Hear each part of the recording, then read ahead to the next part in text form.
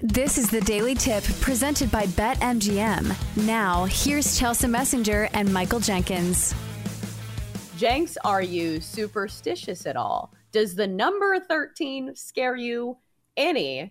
And do you believe in the power of Friday the 13th?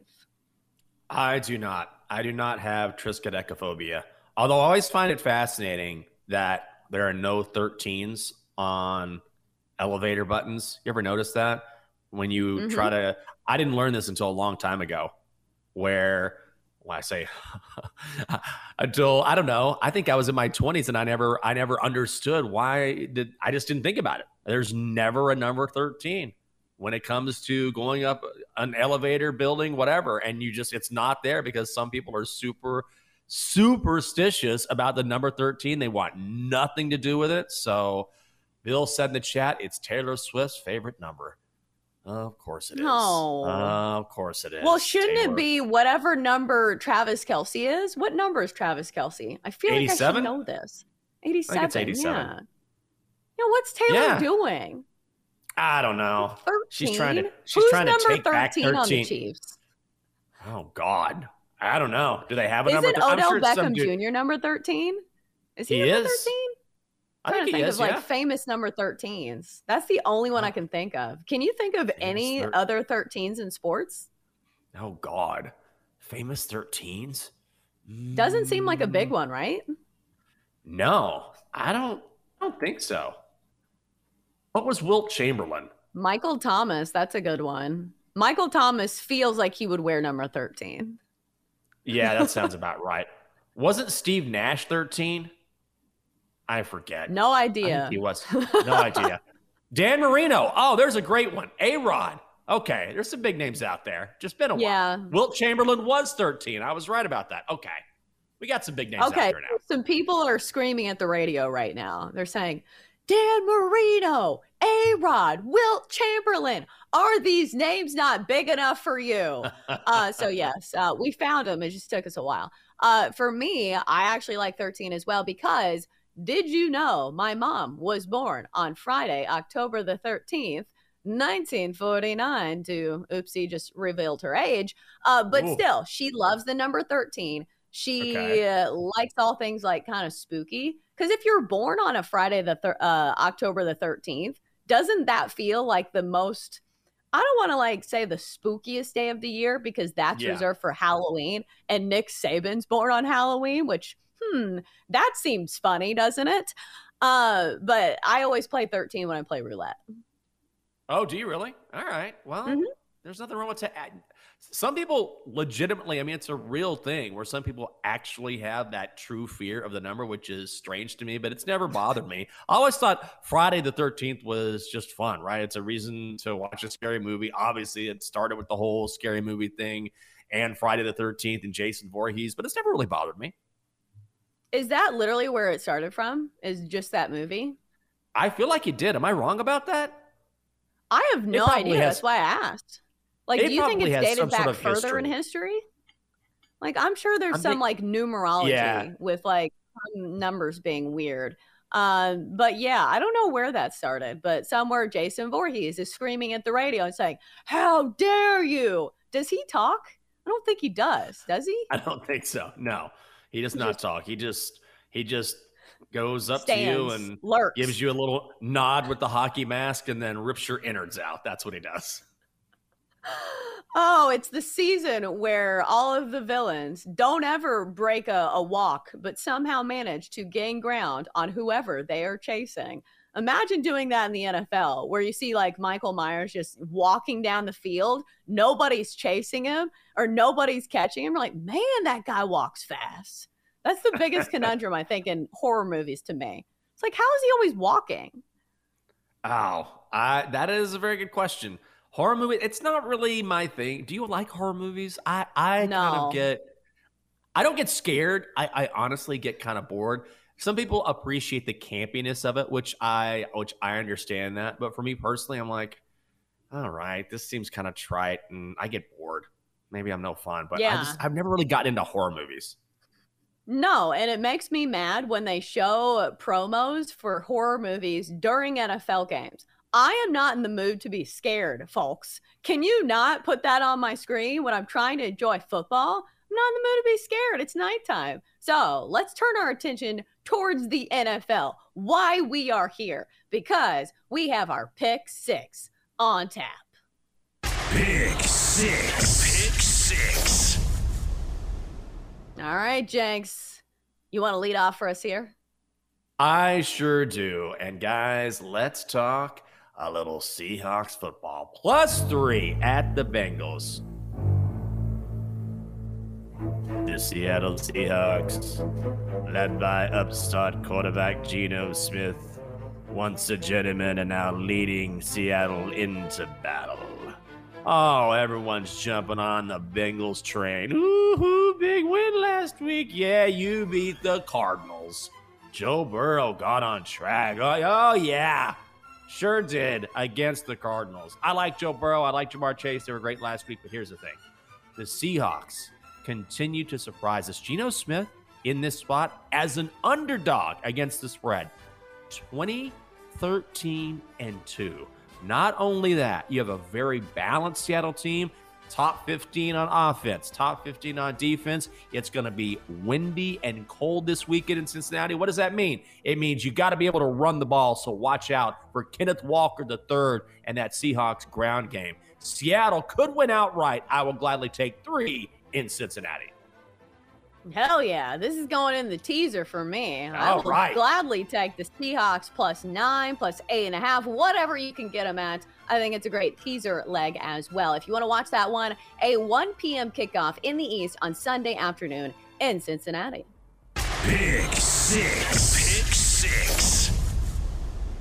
All right, I did a little waffling here on this Commanders and Falcons game because I have 2 leans. I was first leaning towards the Falcons to cover the 2.5 at home, but now I feel like I'm going to look at the total because it feels like this is the play for Commanders games because this has been the problem for Washington is their defense. This is the reason that Ron Rivera could be on the hot seat. A defensive guy giving up all these points to the Bears? They give up, a 40 spot to Chicago? So when you're seeing a total in this one, I believe it's 41.5, maybe 42 in some spots. I will take an alternate total here over 41. It is a key number at -130. I believe the Falcons can run the ball effectively. And plus, we saw a little life from Desmond Ridder as a passer last week.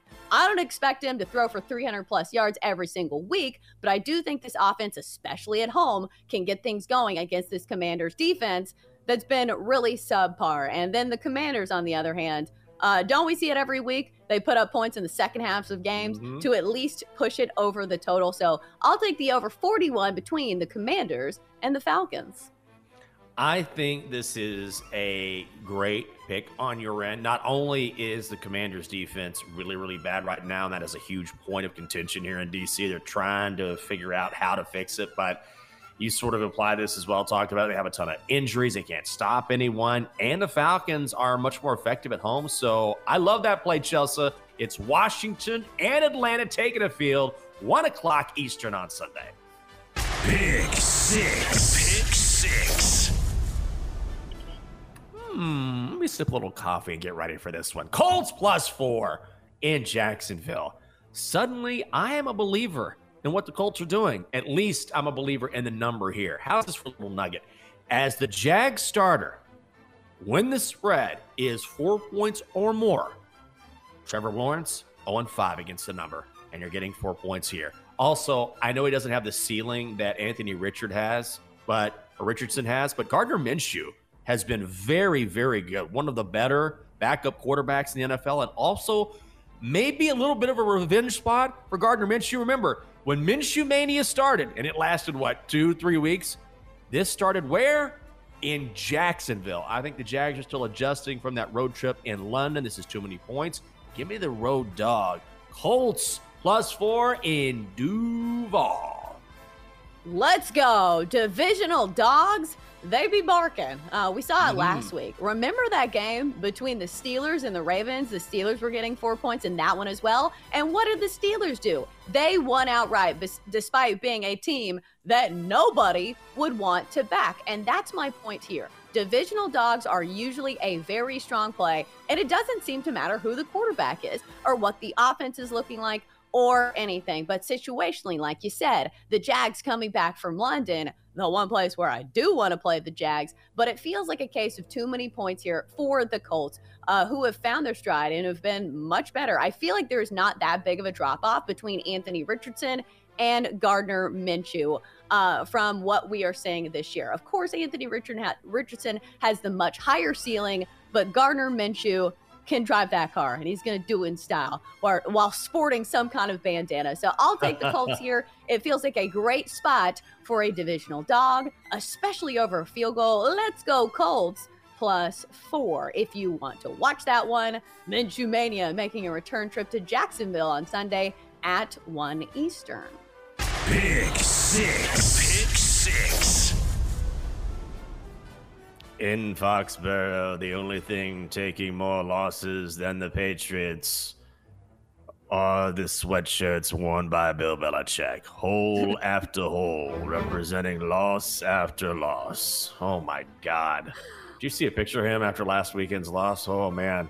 That sweatshirt's seen some things. Bill Belichick's seen some things. Not good. Patriots at Raiders. Under 42, guys. Under 42. The Patriots cannot do anything right. By the way, if you're interested in a play on the spread, Mac Jones in his last 12 starts as an underdog in the NFL, and they are a dog here, 0-12. 0-12. I am still on the under. New England benched Jones, has benched him the past couple weeks, Chelsea. That offense just cannot move the ball. And as we saw on Monday night, the Raiders can't move the ball either. They are playing on a short week. Jimmy G is turnover prone, leads the NFL in interceptions. Devontae Adams, not 100%. This is going to be a rock fight. Under 42 out in Sin City. Yeah, what are we doing with this total? This is the first impression, Rose, that I believe both of us gave at the start of the week. When you see a total over 40 between two of the worst offenses in the league, what do? You take the under. And it's nothing to do even with the matchup defensively speaking, because nobody's going to come on here and say, well, the Raiders are a really tough defensive matchup. We saw that game between the Packers and the Raiders where both teams had a very palatable defensive matchup, and we still saw a very low scoring game. I think that's the case here. Josh McDaniels, I don't have any faith in him, especially on a short week. You think he's going to get it together with only a few days to prepare against his former coach, Bill Belichick? No. I don't believe in them, and I certainly don't believe in Mac Jones, who I think might be one of the worst quarterbacks in the NFL right now. So, of course, I'm going to be on the under as well. This is a squad play, and for good reason.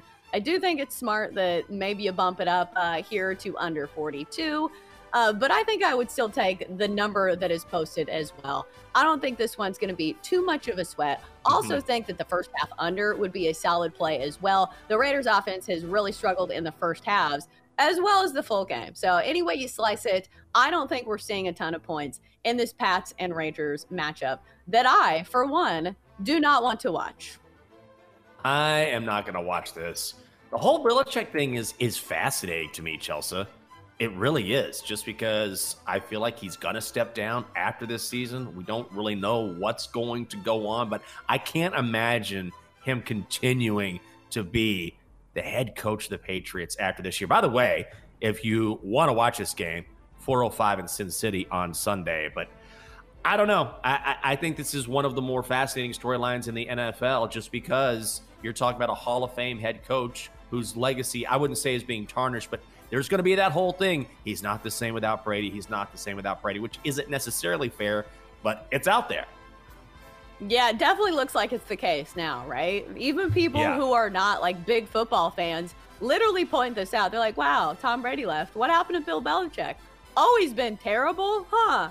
Strange coincidence there, but you could probably say that about most head coaches. Like if Andy Reid had Mac Jones, I feel like his offense probably wouldn't be as successful either. So I'm sure there is some nuance in there involved. But yes, it does look like it's the case. For more, listen to the Daily Tip presented by BetMGM. Weekday mornings from 6 to 9 Eastern on the BetQL network, the Odyssey app, or wherever you get your podcasts.